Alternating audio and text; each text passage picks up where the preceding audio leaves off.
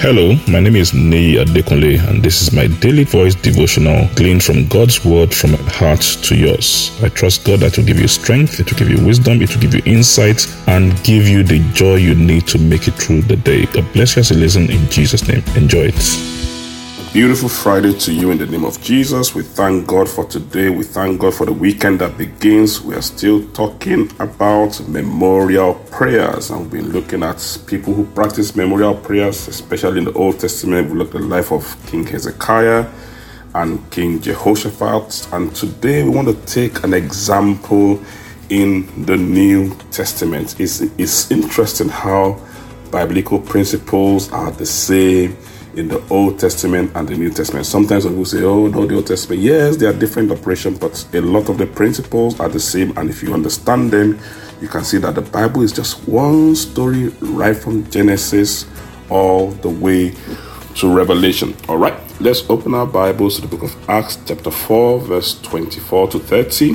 Acts 4 24 to 30 in the Passion Translation. When the believers heard their reports, they raised their voices in unity and prayed, Lord Yahweh, you are the Lord of all.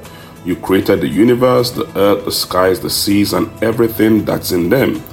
And you spoke by the Holy Spirit through your servant David, our forefather, saying, how dare the nations plan a rebellion, ranting and raging against the Lord Most High. Their plans are foolish and futile.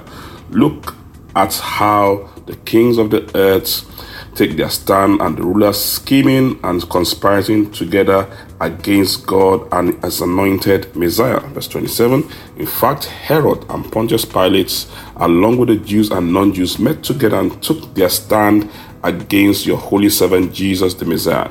They did to him all that your purpose and will had determined according to the destiny you had marked out for him. Verse 29. So now, Lord, listen to their threats to harm us. Empower us as your servant to speak the word of God freely and courageously. Stretch out your hands of power through us to heal and make signs, wonders, and miracles in the name of your holy Son, Jesus. So this story is a story of what the disciples prayed about. They had healed this man at the gates of Beautiful, starting in Acts chapter 3. And, the leaders, the religious leader that picked them, had flogged them, had warned them that they should never speak in the name of Jesus again. And by the time they got back to their company, they reported everything that happened, and they knew they were in a very dangerous and troublesome season. So what did they do? They prayed. And if we look at the model of prayer they prayed, we'll find out it's a memorial form of prayer. And from what the examples we read about from the life of King Jehoshaphat, memorial prayer had three parts to it, majorly three parts, and the fourth part is the request. The first part is that they always told God about who he was. The second part is that they told him about what he had done. And the third part is that they reminded him about what he had said. Then they made their request. If we look at this model of prayer that the apostles prayed when Peter and John came back, we find out that they had the same thing. They told God, Lord, this is who you are. You created the heavens and the earth. They told him, and they made their demand. And God helped them.